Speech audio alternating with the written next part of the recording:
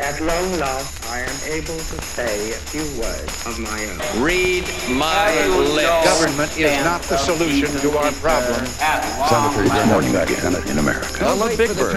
Yes, we can. Government is the problem.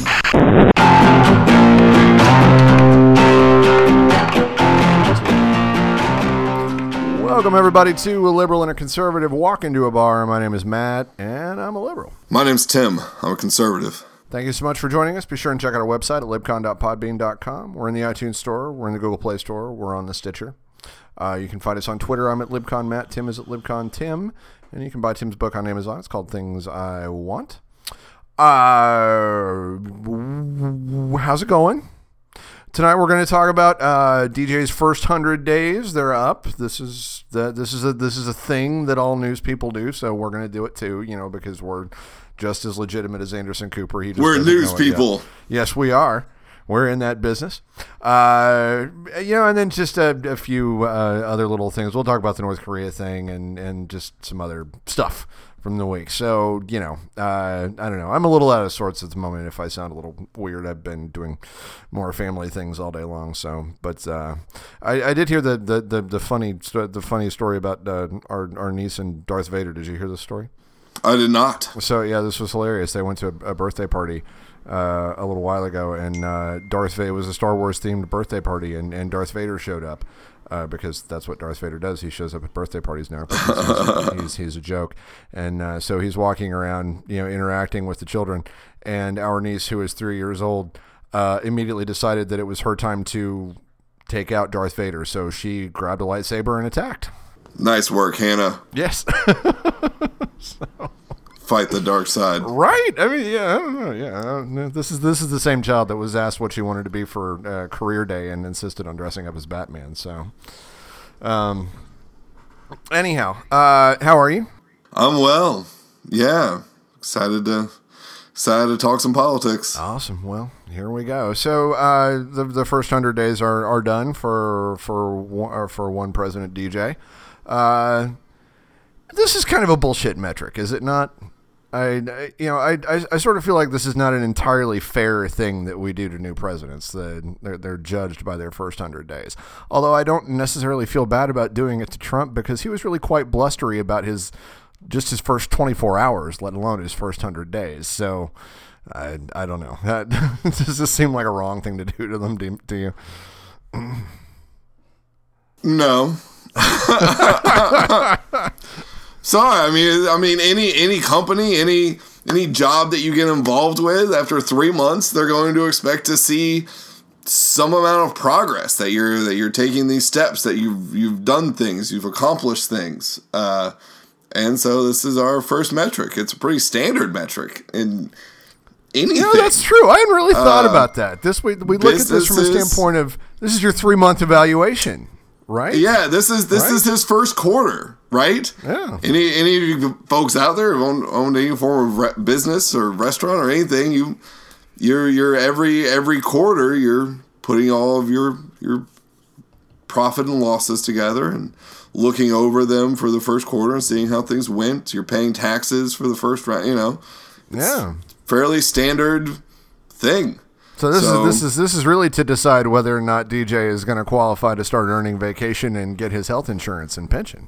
Yeah. Not pension, 401k reimbursement, right? Because we don't do the pension thing. My bad. Right. So, yeah. So, I mean, this is all this is a pretty standard metric, and let's not and I mean, calling Trump out is so easy. Pointless. Pointless at this point is what it feels like, is that it's effing pointless. But we should at least note that he did say on November 8th, Americans will be voting for this 100-day plan to restore prosperity to our country, secure our communities, and honesty to our government. This is my pledge to you. Did you memorize that? Nah. I have the internet. Like, I'm not in a cave or something. So, I mean, he himself said, this is how quickly we're going to do it. This is what's going to happen. And BS. You didn't do it. So don't turn around and try to say it was a ridiculous metric, it was this or was that. You did not accomplish what you said you would. Well, I don't know that he said it was a ridiculous metric. I said it was a ridiculous metric. No, he did. That's where all this is coming from. He said that on Monday or on not on Monday. He said it on his Twitter account. I don't remember which day. Oh, I quit paying attention to Twitter and him. Well, I saw the news story about his Twitter. I'm not actually taking the time to go through Donald Trump's Twitter. That's not happening. No, that's too much. Talk about a waste. Well, first of all, if he said it's a bullshit metric, then we're definitely going to hold him to it. So, but that was kind of my point with what I was saying with him early on is that, on one hand, I go back and forth because there's all this talk about how you don't really see the effect that presidents have until, a year, the presidents and governors, particularly those two things, until like a year, 2 years down the line, they get their own people in, which Trump's not really hiring anybody. So I don't know that that's fair. And they get their own things enacted and whatnot. And then you kind of, after a couple of years, you really start to see the effect of things. Because it just takes a long time for, the previous administration's stuff to sort of sort itself out. But yeah, Trump was as with everything extraordinarily blustery about how, we're going to be winning so much. We were going to be tired of all this winning. And I am thoroughly exhausted with all the winning that we've been doing, with all the big legislative wins that he's had. So let's talk about him from a legislative standpoint. I mean, if we're talking about what he wanted to do from a legislative standpoint, I would say he pretty much gets a big fat 0 on that one. I mean, literally, legislatively, what has he done to assist the Congress in enacting anything at all? Nothing that I'm aware of. Like, right? I don't think anything. Everything that he's tried to do, from my understanding, has failed. Yeah. Right? Like, I mean, is there any actual serious, legitimate? The only thing I can think of is just the bombing of the Syria's airport. But I mean, that's hardly something you can point to as in, we decided we were going to make this happen and we managed to get it done with it. No, just something horrible happened during this first 100 days and he responded correctly. So, I mean, whoop-de friggin' do. Good job, I guess. And he got a Supreme Court nominee through. But in what should have been a slam dunk, it still took changing the Senate rules to get it done. So yeah, and because of having to change the Senate rules, I don't chalk that up to an accomplishment. I mean, we failed. Now, so, but how much of that was left over? But how much of that was left over? But I mean, was that leftover pissing matches that really didn't have anything to do with him? Because he did put forth what is as a perfectly reasonable conservative option. Judge Neal was not a bad choice. I didn't think. That was my point with Schumer and the filibuster and everything else was that, okay, guys, you can filibuster if you want. But I kind of looked at Judge Neal and was like, I don't know that you're going to get much better. In fact, you might get a lot worse. I was terrified it was going to be a lot worse. I mean, all right, so yes, he put forth a good candidate. So yay, right, good. But then in order to get this accomplished, we had to abolish the filibuster, which is hardly a good thing. No, and I'm not saying it is. What I'm saying is that the fact that the filibuster had to be abolished and all of that, how much of that really had to do with Trump? But he was going to drain the swamp. He was going to make everyone work together, and it was all going to be so easy. You're right. You are right. I'm sorry, but I mean, this is where the bluster comes into play. This is why when I go into a job, like, I think I'm fairly good at youth ministry. I'm pretty good at public speaking. I'm pretty good at working with teens. I'm pretty good at this is all in my skill set. This is what I do. But I never come into a job with that kind of bluster and shouting. you were very honest about this is, these are the goals. This is what we think we can accomplish. This is what we believe is the best way to go. But you don't come out, shooting everybody down and shooting your mouth off. And that's what he did. He ran around shooting his mouth off, and now he wants us all to be like, oh, well, the 100 days is a tough standard. It is kind of a tough job. No, you showed zero understanding for anybody, and you get zero understanding from me. Live up to your expectations. I mean, I wholeheartedly agree. I can't give I can't give the guy any points for anything at all. I think he's done a lousy job. I don't think he's accomplished anything that he really wanted to try to accomplish. Then the things that he has tried to accomplish, he has failed in spectacular fashion with, proving that you cannot bully government. It's not, and I think that's what was that analogy that Obama used about was it Obama that used the analogy about the aircraft carrier? I don't know what you're talking about. Do you remember what I'm talking about? Okay, so I think this was he pulled the abortion thing, which for me is a good thing. He pulled that abortion funding. Yeah, so but that was an executive order thing. Right, but that's still an accomplishment. I mean, I'm trying to think of things that he did that one could construe as good, Not in any way original. Again, right, it's been a political football. It's political football. He did do something. That is something that happened that I do like. Well, so. I don't like that thing that happened. So that's a good point. Yeah, so there we go. He doesn't get any points for me on that. So, but my point is that what I was getting back to is that I'm pretty sure this is an analogy that Obama made, was that the American government is a lot like, really probably government anywhere. I doubt that this is unique to the United States. Is that it's more like it's not a PT boat. It's an aircraft carrier. It doesn't turn on a dime. You can't just stop it and maneuver it and turn it and go in the one direction. You have to slow it down, and you nudge it one way or t'other. You don't just bring it to a screeching halt and turn. And I think that Trump really wanted to believe that it was like a PT boat, that he could just hit the brakes and turn and be done with it, and that it would be really fast and really easy to do, because I don't think he has the patience for the slow roll. Mm-hmm. I don't think he's got the attention span for it. And, which is what I think ultimately will wind up being his undoing. But I think that the last 100 days has probably should have proved to him that, you can't. You have to do the slow roll, because what he tried to do with the immediate stuff that he tried to throw out there was just, one, a lot of the executive orders, for the most part, were sort of largely symbolic, silly things that aren't really necessarily going to make that much of a difference. And the ones that he tried to make that were big just immediately got shot down.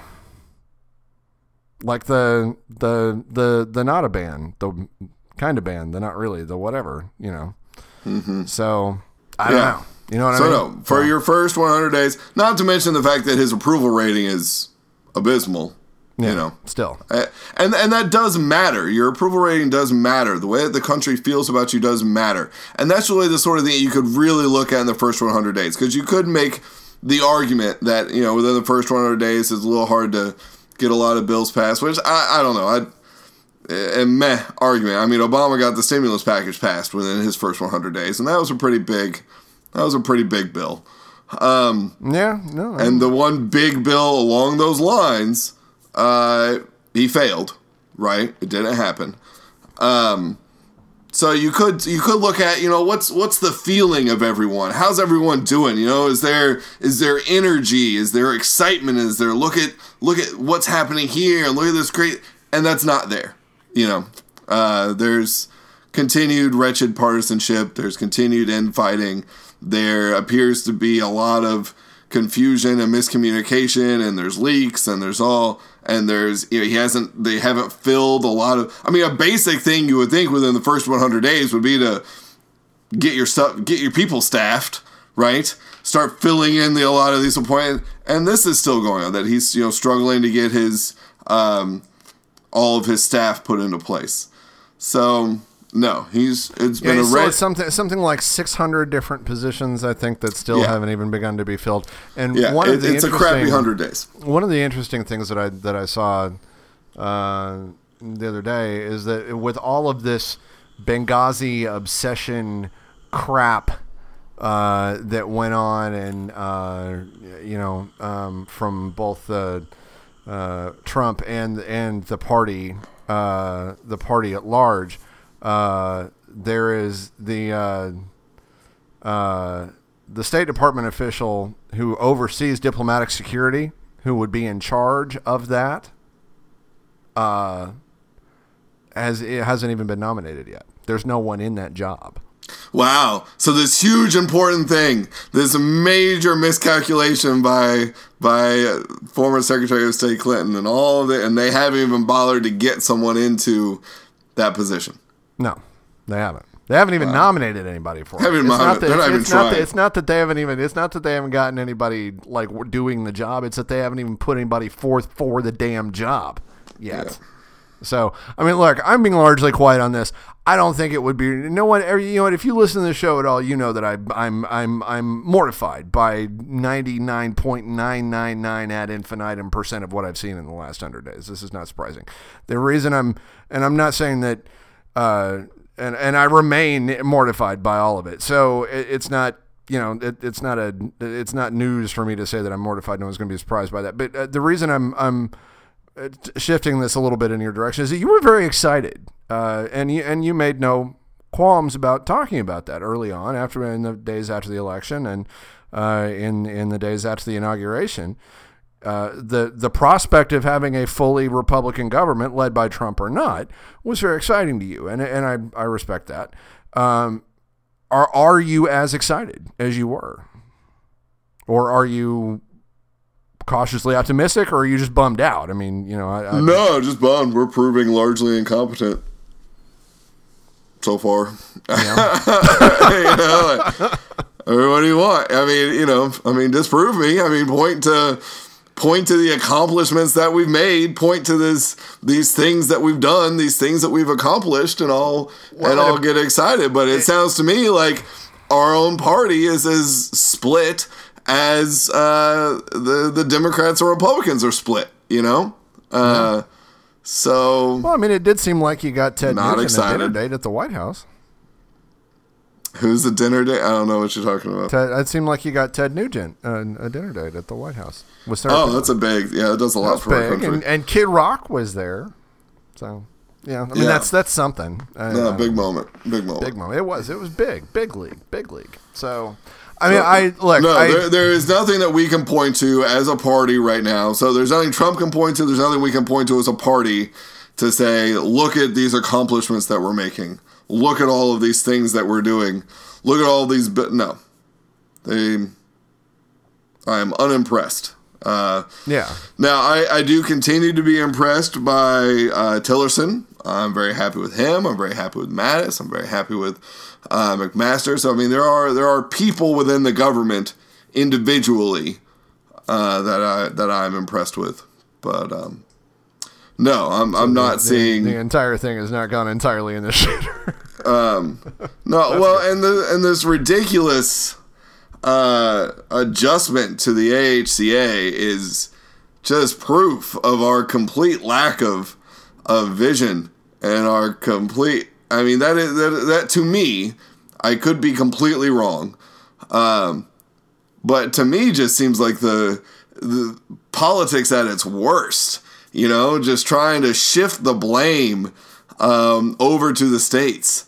Saying, well, we're not going to get rid of these things, but you individual states, if you want to, you can. So that way, if the states do it and it turns to crap, then, we can just blame the states and they never should have done this. I mean, it's just ridiculous. What is this? Is this that? Now, if someone could disprove me, I would be very excited to be disproven. I would, and I'm hoping, praying that the hundreds of representatives and all the senators are more intelligent than I am, and that there's somehow that I'm misreading this bill, that I'm not understanding what it is that it's doing. But I don't think that's the case.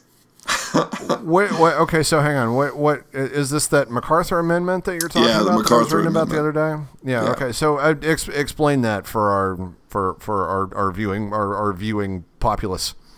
All right. So basically, here's the deal. So the problem with Obamacare is the issue of all of the premiums going up and that sort of stuff. Right. This is the one of the issues at heart.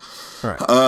And one of the solutions that the Freedom Caucus puts forth is wanting to get rid of some of the stipulations in Obamacare that said that plans have to cover this, they have to cover that, they have to cover, right? And so they want to allow for these catastrophic, you should be allowed to sell these catastrophic health plans, all of which I completely disagree with, because this is not lowering the cost of health care. This is lowering the costs of insurance plans, but only because you're not getting covered for as much. So we're not fixing the simple fact that healthcare, actually performing healthcare, it is ridiculously expensive, right? We're not fixing that. We're just giving you less insurance, and you're paying, so therefore you're paying less. This is not changing things. This is not helping. This is not helping anybody. It's not a fix to the plan. This is not a fix. So now a lot of moderate Republicans were very much against the idea of getting rid of those things for obvious reasons. So what they've done is they've created this waiver, this MacArthur Amendment, so that according to federal statutes, these insurances have to have all of those things, right? But a state can now apply for a waiver so that within that state, those insurances don't have to cover those things. So I mean, I agreed with your reading on it when I read it, that it was kind of there's a word for it, but I'm not going to use it. It's just BS, dumb moves. We're not fixing anything. We're not addressing the heart of the problem. And part of it's because we refuse to accept that the fact that the individual mandate, it really is one of the best ways to go about making sure. We have to be able to make sure that more people are in the coverage pool, and there are ways to do this, but we are apparently too scared and too divided and too lacking in leadership to make these things happen. Well, I mean, but even the thing that's baffling to me about that, and the proof to me that it's not about, I mean, and you could say that some of it had to do with like race or whatever, but it was just about the fact that Republicans don't like it when Democrats do things. Really, period. I mean, because like you what have are you talking to. about now? Now I don't know what you're talking about. about. Well, no, because even Newt Gingrich knew that a mandate was the best way. Back in the 90s, Newt Gingrich knew that. And a lot of the plans that he put forth had a mandate. All of a sudden, a Democrat gets into office, they put together a plan with a mandate, and they flip out about the damn mandate. And that's like the first thing they flipped out about. And now there's all this stuff about, trying to, that was all the way through the election. We're going to repeal the mandate. And then this is, was the centerpiece of what they put forth in the AHCA. But it's like you said, doing it without the mandate. And I've said it 100 different times. You can't by yanking the mandate out, you remove the possibility for any kind of safety net, I don't want to use the word safety net, but anything that is meant to be that balancing point for the entire system. And just because a mandate doesn't have any teeth doesn't mean you don't need it. What you need to do is give it teeth, and then it'll actually make a difference. Because the problem, at least right now, is that all these young people are just kind of going, well, I'll just pay the fine. No one's even had to pay the fine yet. Yeah, there has been no, well, I'll just pay the fine. No one has yet to actually pay, as far as my understanding of it is, no one has actually had to pay for this fine. And part of that's Obama's fault. Because he kept pushing it back. He kept pushing it back. Kept pushing it back and pushing it back. So, yeah, I'm with you. I need to ask you a question, because you said something last week about Ryan's quote being taken out of context about the "I'm not willing to work with Democrats," and I've got the context of the interview. Mm-hmm. here. I'm going to read it back to you real quick because I don't think that's being taken out of context. He said, this is regarding the AHCA. I'm trying to get this bill passed. Nancy Pelosi and I see things very differently. I don't want government running healthcare. I don't want that to happen. I want a patient-centered system. What I worry about is that if we don't do this, then he being Trump, will just go work with Democrats to try to change Obamacare, and that's hardly a conservative thing. If this Republican Congress allows the perfect to become the enemy of the good, I worry we will push the Democrats to work, the president to working with Democrats. He's been suggesting that much. Plan B is that we keep on talking to each other and figure out how we get to yes. That to me basically says I don't want to work with Democrats. He's effectively saying, I mean, he said, I worry we'll push the president to working with Democrats. I mean, that entire thing says, I mean, how is that taken out of context? Well, because the point that he's trying to get across is that you have a conservative vision of what healthcare looks like, and you have a more liberal vision of what healthcare looks like. And if what we wind up with is the president going over to the Democrats and focusing with them, then we're going to end up with a more liberal vision of healthcare, which obviously is not what Mr. Ryan and the Republican Party wants. They want a more conservative vision for what healthcare should be. And that's what I mean. I don't think that he was trying to imply that we should never work with Democrats, that we should not be negotiating with them at all, that we should not be. But I mean, the idea that the president would go and just formulate a healthcare plan with them instead of with Republicans would lead to a healthcare plan that would not be in keeping with conservative principles. Well, now, all that said, are there better ways for him to have phrased it? Yeah, of course, and I've said that on my Twitter account as well. Like, this was stupid, like a bad way to phrase it. But I think some people have leapt to this idea. Look at him; he doesn't even want to work with Democrats at all. Well, that's not quite the full understanding of what he was trying to get across. Now, he's the Speaker of the House. You should be able to get your points across in a clear and concise manner. So, yeah, but I mean, the idea that the president would just be able to go work with Democrats and leave the Republicans completely out of the discussion is not possible. He couldn't do that. I mean, there would have to be, if Democrats are going to have a seat at the table, then there has to be a bipartisan solution. Democrats just all of a sudden can't. I mean, even if Trump and all of a sudden woke up tomorrow morning and decided, you know what, the hell with you, Sarah Palin, I'm a Democrat, and put forth a completely 100%, here's how we save Obamacare, screw you Republicans, plan, they couldn't do anything with it. Yeah, I don't think that's true. I think if a Republican president decided to go over and work majorly with the Democrats on something, there would be enough, you would get assumedly, if you're assuming that you can get 100% support from the Democrats, I would think he would be able to get a quarter of the House Republicans and senators Republican senators to go along with it just because he's the president. I imagine that would be feasible. But all of that is said, I mean, I'm just saying, all I'm trying to highlight is that I don't think that Ryan was saying, no, we shouldn't work with them at all.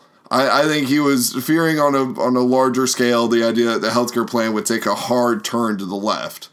But he phrased it poorly. He should have done better. He should have phrased it better than that. Yeah. So yeah. I'm not trying to say that he was not at fault in any way, shape, or form. I do think that what he said has gotten blown up a little bit beyond what he intended. Well, I can get behind that a little. I do think some of that blowing up is his own fault, but agreed. As is 90%. I mean, there are so many things that have happened that Republican senators and congressmen and president have said that it's just like, why are you even saying that? This is unnecessary. Word. Yeah. I don't know. First 100 days, last little bit with Trump. I mean, we're not, we got a couple more things I'm going to talk about here in a second. But first, anything further that you would like to add to these things from a discussion-y standpoint? No, I'm like I said, I'm not impressed with his first 100 days. Fingers crossed for the next 100 days. Oh, never mind. We'll talk about something else if it happens. So, round of applause. Who you got? We haven't done a round of applause in a while, so I thought we'd bring that back. Bring back the round of applause. Well, we need it these days. We do need it these days. Like I said, I'll give my round of applause to that fearsome threesome of Tillerson, Madison, McMaster's. I like all the things that they're doing. I think that they're saying all the right things, they're doing all the right things, and they're managing to accomplish this with a fairly unpredictable boss. So I definitely give them a hearty round of applause for all the things that they're doing. I would give them a cautious round of applause. I do like them, and McMaster is the one that is I find a really interesting guy. But I cautiously, I think. Did you see where Exxon was denied their petition to drill in Russia? I did not see that. They petitioned to be able to drill for oil in Russia. They were denied. Who denied? So Putin denied them? Like he wouldn't allow? Trump denied them. Oh, okay, gotcha. Which I thought was an interesting. I wondered if that. Okay, so let's go back a little bit, because there were places where Obama let more of that kind of stuff through than was publicized in a lot of cases, I think. So I wonder if Obama's in office, does that get through, and does Trump make sure that got shot down purely because of Tillerson's ties to both Russia and Exxon? Yeah, I mean, this is a shocking moment of Trump actually caring and noticing about the way that something would look. Yeah, I don't know. It was I'm not saying it's a bad thing either way. I mean, I do believe, look, sorry, Exxon, your CEO is the Secretary of State. We do need to be cautious of optics and the ways that things look. Now, if he could just stop the billion other things that he does that make for poor optics, then that would be great. I think that's the case. Ivanka. my round. What? Huh? What did Ivanka do now? No, just I'm saying optics. Ivanka hater? Things that look, not. I know. Never mind. We don't need to refight that one. Okay. It's okay. Where's your round of applause? Never mind. My round of applause goes to Ivanka. She's fine. Good. I give her a round of applause too. Thank you, Ivanka, for encouraging the president to make the right decision in Syria. And I look forward to all the things that you will accomplish. Yeah, she's not my round of applause. Oh. I was just saying that. My round of applause goes to Jay Kush. No, I'm sorry. I can't. It's too easy. No, my round of applause goes to, all the good folks that went out and marched today for science and for Earth Day, and everybody who participated in Earth Day stuff. I didn't necessarily get a chance to directly participate in such things, but I try to make sure that the town I work for does its bit as far as recycling goes, and we recycled quite a lot of computer equipment this year, and I feel really good about that. There were marchers all over the country today, even in Raleigh, which was great. So keep it up. It's God's work you're doing, folks. I'm proud of you. Yeah, and that does. I read an interesting op-ed in the Washington Post saying, giving it basically his round of applause to Trump's 100 days. And what it was, though, was Washington Post? Yeah, but, no, wait for it.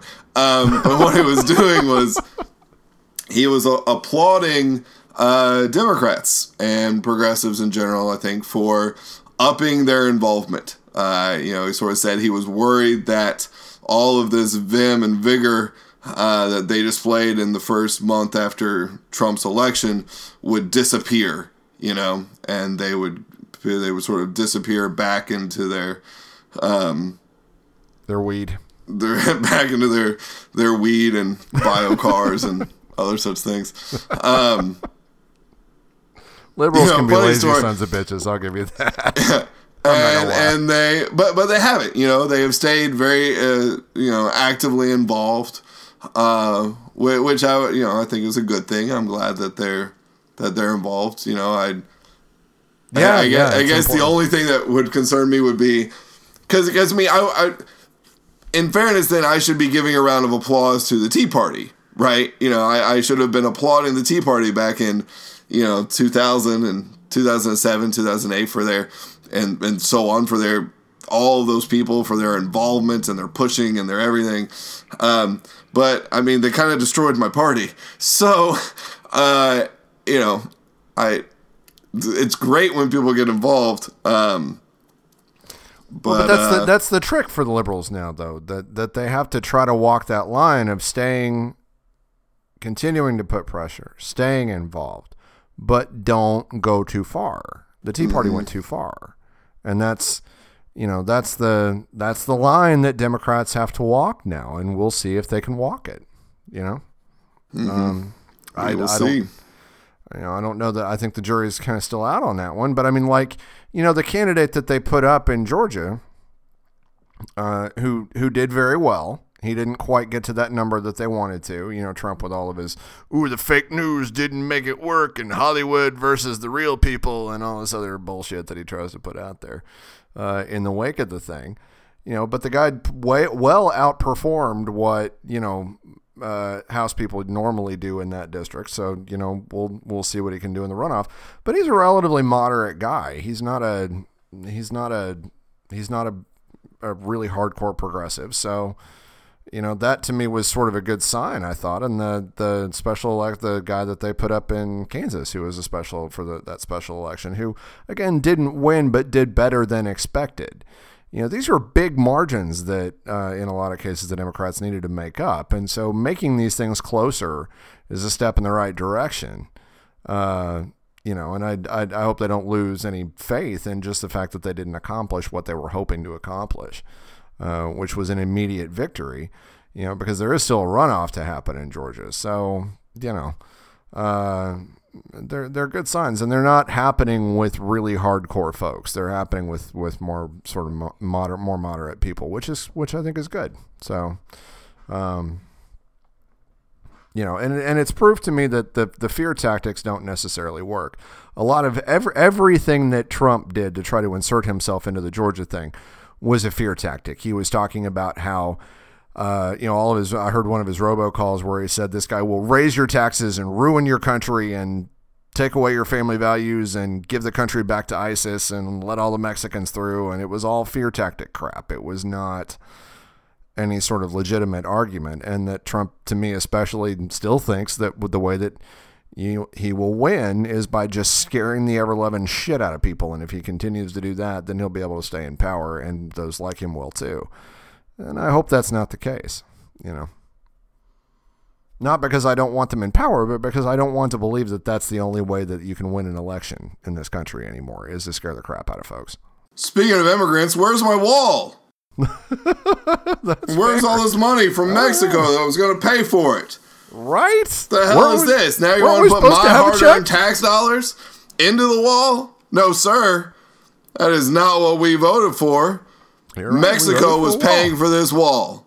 Would it be good enough to have Taco Bell pay for the wall? Yeah, I'd settle. I mean, I'd take that. You think? I don't know, but everybody knows Taco Bell's not real Mexican, though. So it's not. I guess maybe Chipotle then. Really not the same thing. So maybe we get Chipotle to pay for the wall. Lord.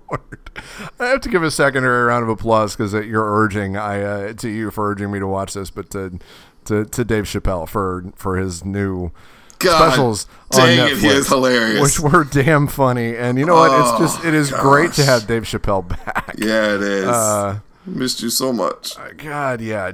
Man, he looks buff. Dave Chappelle works out. Like, compared to the way that he used to be, like, scrawny, half-baked Dave Chappelle, that was like... No, yeah, he's been lifting. Yeah. Yeah, it's weird looking at the way he used to be. Obviously, after watching his Netflix stuff, I got really excited and went back and looked at some of his older stuff, and it's like, oh, it is a crazy juxtaposition.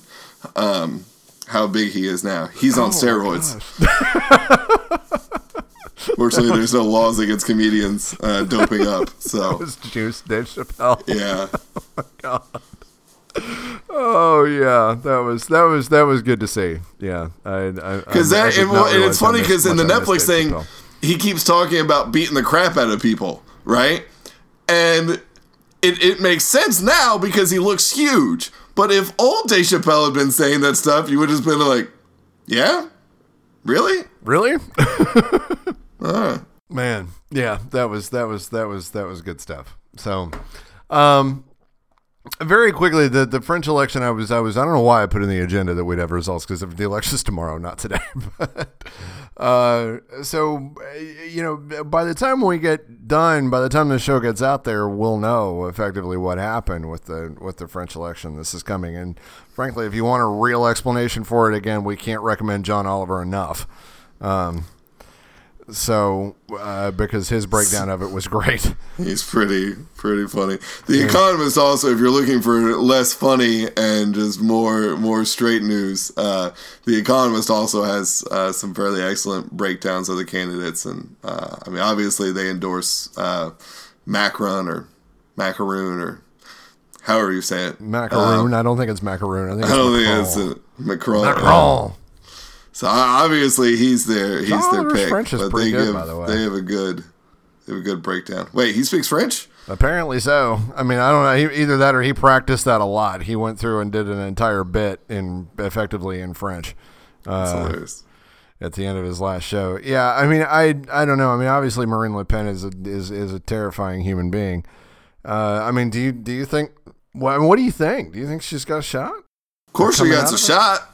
Trump won. Brexit happened. I ain't dismissing anything. Make no predictions whatsoever. But I don't think French people in general like Trump, and I think that all the stuff he's done makes them like him even less. And Le Pen has certainly tied herself to him to an extent. Well, and he tied himself right back. He basically endorsed her. So yeah. So I don't know. I would hope not. French people, if for no other reason, they just probably can't stand the idea of the United States influencing anything that they do. So hopefully they'll vote against her just for that. Fair. Oh, Lord. We'll see. Man, but the likely result of all of this is that there is going to be a runoff. And assumedly there will be one candidate from the right and one candidate from the left in that runoff. What was the name of this guy that I saw was sort of surging in the last few days? They called him the French Bernie Sanders, who's sort of out of nowhere. I can't. Yeah, I don't remember. I don't remember what his name is. He started really shooting up in the polls. Yeah, you've got basically what it is. You've got Le Pen, who's the far right. And then you've got Macron, who's this sort of middle of the road, conservative, free markets kind of dude. Who obviously boring is the thing that I keep hearing as a problem. But who I like. Yeah. Then you've got Fillon, I don't know. I wonder if they mock our names, if they're like Smythe or Smith or Smithers, whatever you say it. Does he say it, Barack? And then, what is it? Barack Barracuda, whatever his name Obama. is. And now you've got this person on the... We're terrible at French, by the way. Yeah, my French is super good. Now you've got somebody on the far left, whose name I can't recall, who's sort of making a late run. Fillon is gone. There's no way. He's all tied up in a corruption scandal. I can't imagine him making it to the runoff. So the conventional wisdom until far left guy came in was that you were going to have Macron and Le Pen in a runoff, and then everyone who had been for Fillon would come over to the Macron side, and they would crush Le Pen. Now with the guy on the far left, this makes things interesting. This splits the basically splits the anti-Le Pen vote 3 different ways. So it makes things much more up in the air as to who it is who's going to be against her in the runoff. Because conventional wisdom is that she will be in the runoff. Like, everyone's pretty much expecting her to get that, but then for her to lose in the runoff. Yeah, and then the hope is that everybody else would Yeah. would condense around, the anti-Marine thing. Which, I didn't realize until like 3 weeks ago that it actually is Marine. It's not Marie. I don't. Interesting. Yeah, whatever. Anyway, Well, and that's fine. what you get when you've got, multiple parties going at it, and that's sort of the problem with one of the downsides to the two-party system, because you had all these anti-Trump Republicans, but once he was the standard bearer, we all, everyone kind of went with him. So, Yeah.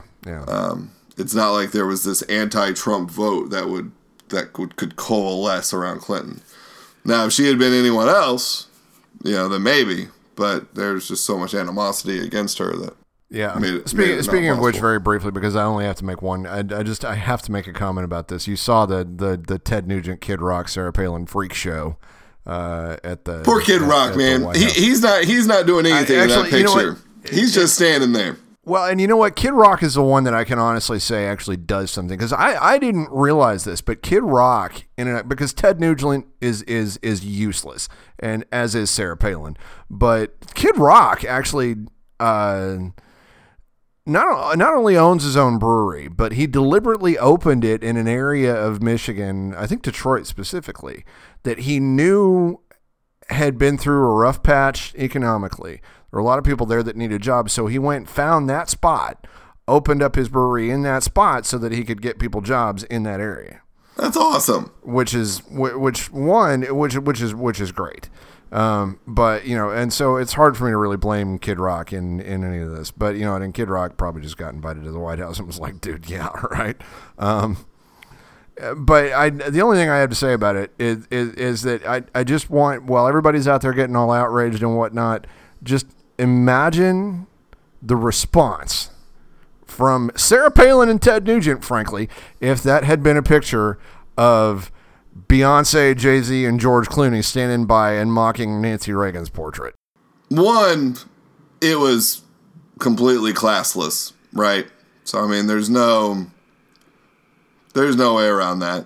It was, and that's one of the things I hate, is that I have been very disappointed by the lack of class from my fellow Republicans. What was the latest thing? McConnell with the high fives, Oh God, yeah. Chavitz, you got that one Republican senator who's or congressman who said that you don't pay for me to go to Congress. The taxpayers they don't pay for this. Yeah, the guy from Oklahoma. Yeah. Yeah, he had the other guy he was like children, quiet, at his press. I mean, just classless sort of stuff. So, very disappointing there. Now that said, I don't think the Nancy Reagan analogy is quite fitting, because Clinton was the actual. I mean, this isn't them just mocking a first lady. This is they're mocking this other presidential candidate who their party beat. So it's not quite the same, but that doesn't excuse it. This is still classless. Because she is still a first lady in that respect, but yeah, I suppose. Oh yeah, and deserving of respect because of that. Are we going to go down that road, Mr. DJ Trump and Jay Kush? I have said nothing against Melania. I kind of feel bad for Melania in a lot of this, frankly. But have I said word one against Melania? No. No, but you're just implying that because of someone's office, they're deserving of respect. Well, I mean, I don't know. It's no, I don't know. I'm gonna argue with you there. I'm not. That's not what I'm saying. By any stretch of the imagination, it's I mean, I don't know that at any point once they're gone, there's going to be an Ivanka portrait in the West Wing. Well, then what did you mean by she is the first lady still? She's still a former first lady, deserving of the same respect in the same breath as Nancy Reagan. There's not any difference between the two. Right. So this idea that because she held some sort of office, who she was, that she's deserving of some amount of deference. the same sort of deference that you were implying Nancy Reagan is deserving of, I suppose. Okay. Right. And so sorry, I'm finding this comical because you're barely biting in your sarcasm of most people who are in position. And not say that's necessarily a bad thing. I don't know that First Lady is in office. I mean, I don't know that being a First Lady is necessarily something you earn. I mean, is it? To a certain extent? I mean, you certainly put up with a lot, I think.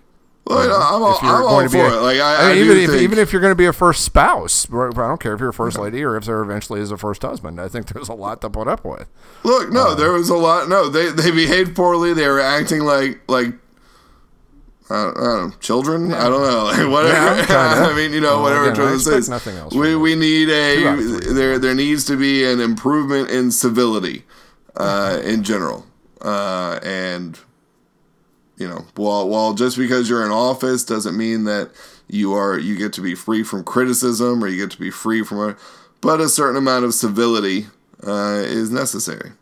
Yeah, so, and that's in a lot of cases failed in this. And in a lot of ways I guess that's kind of my point with the comparison between the way that the Obamas carried themselves and frankly that a lot of Republicans used to carry themselves. Okay?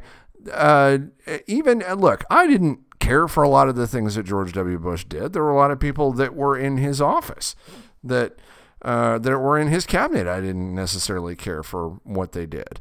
And I've certainly made my share of Darth Vader jokes about Dick Cheney, but the man spent a long time. I don't like the guy. I'm not going to go on about that, but the man spent a long time in the public service, a very long time in the public service. Same thing for Don Rumsfeld, somebody who I don't really care for either. But again, they spent a long time in the public service, and that is not an easy life to lead. And it's something that I think is deserving of at least a little bit of deference. Same thing for Hillary Clinton. Okay, so maybe the First Lady is not an elected office. Hillary Clinton did a lot of work. Nancy Reagan did a lot of work behind the scenes, as did Michelle Obama, and they deserve a lot of respect for the work that they've done. And there is a certain level of respect that has been missing from the Republican Party for years now. And Donald Trump, to me, is the epitome of that. He has never treated his opponents with respect. He has never treated the people that disagreed with him with respect. He makes cracks about the only reason to vote for Democrats, all that thing with the book. He's referring to everyone that is against him with childish nicknames. And there's a part of me that doesn't necessarily feel bad about referring to him or some of the people in his inner circle who have also used those childish nicknames and referring to them right back with the same childish nicknames, because I don't feel bad about that. I have never made any sort of childish nicknames about people like John McCain, Lindsey Graham, people who I generally have a lot of respect for the way that they carry themselves. Now, have I called John McCain a grouchy old man? Yeah, because a lot of times he behaves like a grouchy old man, but I still respect the guy. And I would not make up a silly nickname for him. But, frankly, this has been Trump's MO, and sometimes, the only way to get through somebody who's behaving like a child is to behave like a child right back at him, because apparently he responds to that sort of thing. He doesn't respond to reasonable arguments, but if you call him a sissy, then, well, that seems to be the kind of thing he responds to. I'm fairly certain I could post to @RealDonaldTrump what I believe to be a very reasoned argument about something, and he'd totally blow me off. I could tell him his mother was ugly, and he'd be like, dude! So, that's I guess that's my point with the nicknames. I know that they bug you, but there is a reason why. There is some method to the madness, whether it's reasonable, and maybe I'm just being childish too. I don't know, but there you go. Well, Mr. Kushner has not done any of the things that you've said. That man don't hardly talk. Have you heard him talk? I've actually never. I couldn't even say what his voice sounds like, honestly. I think you're probably right. I don't know. Look, I didn't think the Jay Kush thing, we thought it was funny. I don't want to bring this is silly. That's whatever. But it doesn't make a difference. Look, we've been calling Judge Neal. We both say we respect him. You just called somebody from France mackerel. Yeah, that's because I don't know how to say their name. That's not a nickname. I just can't pronounce it. Whatever. This is silly. We got to talk about North Korea. So, the North Koreans are, not surprisingly, doing stuff. Well, we sent Mike Pence over there, and Mike Pence showed them his angry Mike Pence face from the bomber jacket. Went out and made sure that they looked him right in the whites of his eyes, as he, and I quote, said, "I wanted them to see the resolve in my eyes." And the North Koreans responded by pulling out their cell phones and taking pictures. I'm sure it was very terrifying for them to look at angry Mike Pence's face, and definitely I'm sure it made a big difference in everything. But to leave all of that aside, there's a lot going on in North Korea, and there's a lot of reasons to believe that something may at this point come of it. Both Russia and China are making border moves. And just in the last 48 hours, there's been photographs of Russian trains moving equipment to their border with North Korea. China supposedly is putting troops into position. One of China's great fears with the instability of if there were real instability in North Korea, is a wave of refugees coming into their country, so they're gearing up for that potential. Trump, for his part, when he's not saying stupid things like Korea was part of China, which made South Koreans not happy. Yeah, it was dumb.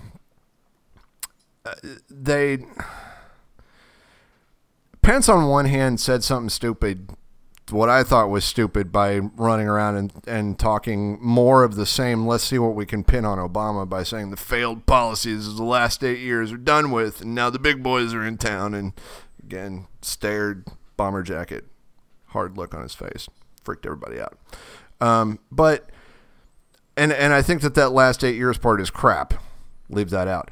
But at the same time, my point about Obama's policies is that Obama's policies towards North Korea were largely the same policies that George W. Bush had, that Bill Clinton had, that Reagan had. That we've had a lot of the same policies towards North Korea for the last 50 years, really since the end of the war. I don't know that it's changed. And you've seen a lot of this.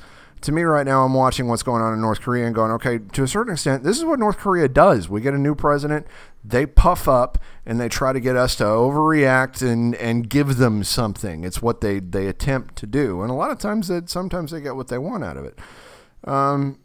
But what I'm kind of getting to is I don't know that you could necessarily make the argument that the policies of the last 8 years specifically failed, because they were very similar to the policies of the last 50 years. So one side of the argument to me is, have the policies of the last 50 years just failed? And if they have, is the world just kind of done with this bullshit when it comes to to this family and their rule of North Korea? Because we've been putting up with this for a really long time. I'm kind of getting the sense that everybody's just like, you know what, we're done. And it may actually be time to do something. What do you think? Well, I would disagree a little bit with the idea that the Obama policies were the same as previous administrations, and not necessarily in a negative way. Obama seemed to very much take on a much more of a tone of ignoring, almost. But at the same time, he did also, it was under his guidance that we started up the THAAD, putting in the THAAD defense system in North Korea. What Obama didn't do, which other administrations have done, and he was correct to not do, was he didn't make any moves to try and really talk with them. There was no attempts to renew the six-way talks that occurred under George W. Bush. There was a recognition on his part that, look, we can't trust them to do anything, so we're not going to bother. Refresh my memory. When did Kim Jong-il die? Was it under Bush? No, it was under Obama. It was under Obama. And that's part of where. Now, also that said, I do like, and I know, I want them to receive my resolve and these sorts of things that might sound a little ridiculous, but I do think that establishing a more firm stance of exactly what you're saying, of just, look, we're done. Don't do shit. So I think that's reasonable, a certain amount of strong stances. And I know there's been all this fuss about the Armada thing or whatever. I mean, it sounds like he said that they were sending an Armada out. The Armada was going to do some exercises in Australia first and then head up to North Korea, and I know a lot of people have said, like, well, it wasn't headed directly there. Well, I mean, come on. I think we're getting a little silly about that. So I like what we're doing with it in regards to North Korea, and I do think that when it comes to Russia and China, it does sound like maybe they're preparing for the need to do something a little bit more drastic, and that might be because Trump is giving an impression that the American government, for its part, is done with all the nonsense. But I think we do also have to keep in mind that, as you said, a very somewhat predictable pattern had established itself with North Korea under the previous leadership, right? But now you've got the son, the much younger and seemingly somehow even more unstable son. So there might be a little bit of a feel of like, crazier. Yeah, so there's some difference. So there might definitely be a sense, coming from Russia and China, that they don't any longer know exactly the way this is going to go down. So we're all sort of preparing for what might happen. What does this look like? Okay, because I don't think what I think is possible from a nuclear standpoint is that they would try to nuke Seoul and maybe Tokyo. They're not going to launch an attack on China. I don't know. Would we get involved in another ground war over there? Oof. I don't know. I don't either. And I'm starting to, I used to think, no, there's no way. But the way that, I think if they started bombing shit, we would let China handle it. Because I don't think China would put up with that. Right? If North Korea actually started some form of overt aggression, and heaven forbid, some sort of nuclear aggression, I find it hard to believe that China would allow that kind of instability right next door. Yeah. That is a whole nother level of instability that I just don't think that they would tolerate, because they don't want us over there, right? They don't want us pouring even more troops into South Korea, much less do they want us invading North Korea and being right on their border. So I think the smart thing would be for us to send more troops to South, if things started to go badly, sending troops into South Korea and quickly negotiating with China and allowing China to put the smack down and stop things. So, to a certain extent, because Trump has said this on a couple of occasions, that he likes the way that China is, that China seems to be handling this. He likes the way that China is handling it. And I'm actually not disagreeing with that point necessarily, because I think a lot of this, yes, it's our problem because North Korea threatens our allies on a regular basis, and frankly, we are still technically in a state of war with North Korea. I mean, granted, it doesn't seem like that, but that actually has been the case. That was not a treaty that we signed; it was an armistice. Effectively a ceasefire that we've been at for 60 years. But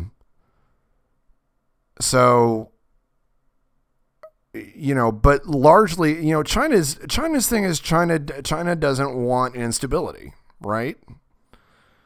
And they don't like X factors.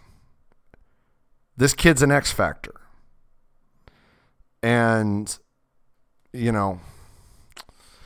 I don't know. I'm kind of with you, and I kind of feel like Trump may be right about this, that this is China's problem, and that we just let China handle it.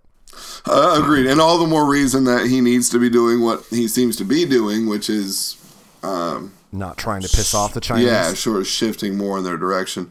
But again, I mean, I'll take this opportunity to slam his decision to scrap the TPP. You know, you want to talk about stability, you want to talk about all these sorts of things. The best way to create stability is through economic ties.